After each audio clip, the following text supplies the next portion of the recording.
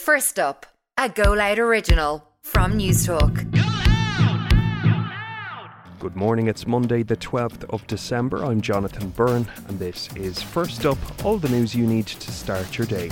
On this morning's edition, post-mortem examination results are expected today on the body of a man found near Ashbourne in County Meath. Hospital groups around the country are organising protests today amid proposed closures and pressures at accident and emergency units, and the self-proclaimed Queen of Christmas apparently has an understudy. But first, a murder investigation is underway after a post-mortem found a man discovered on a farmland in County Meath at the weekend suffered a violent death.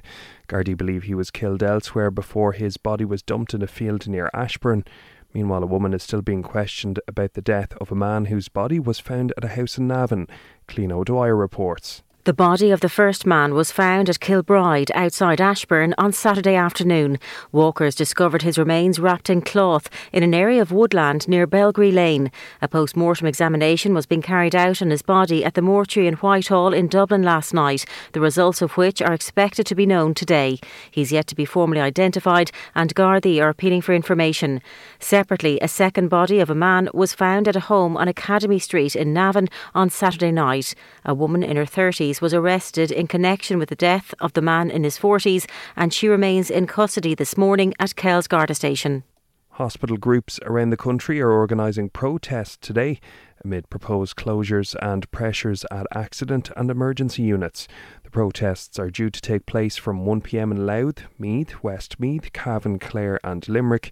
Chairperson of the Save Navan Hospital campaign and Meath West TD Peadar Tobin says people have had enough. I've never seen a conflict between the HSE and the Minister for Health was so obvious, and we are calling for the Minister for Health to get a grip of the HSE, that in this period of time where A&E capacity is under so much pressure, it makes absolutely no sense to close A&E capacity, and we're urging people to come out in numbers.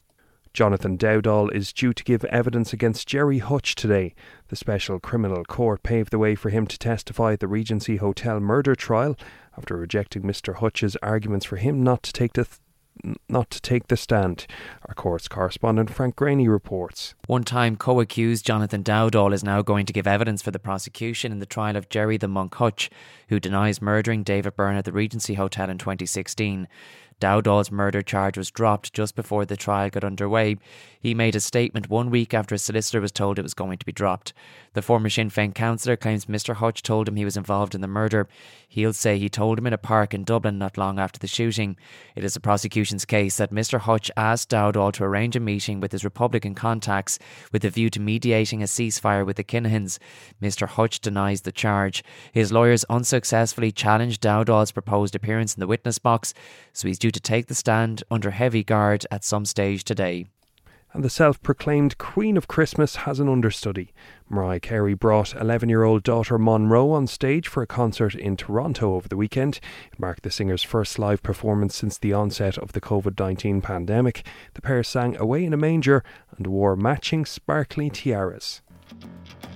And that is First Up for this 12th of December. I'm Jonathan Byrne. Please start your day with us again tomorrow. In the meantime, you can check out all the news you need on newstalk.com.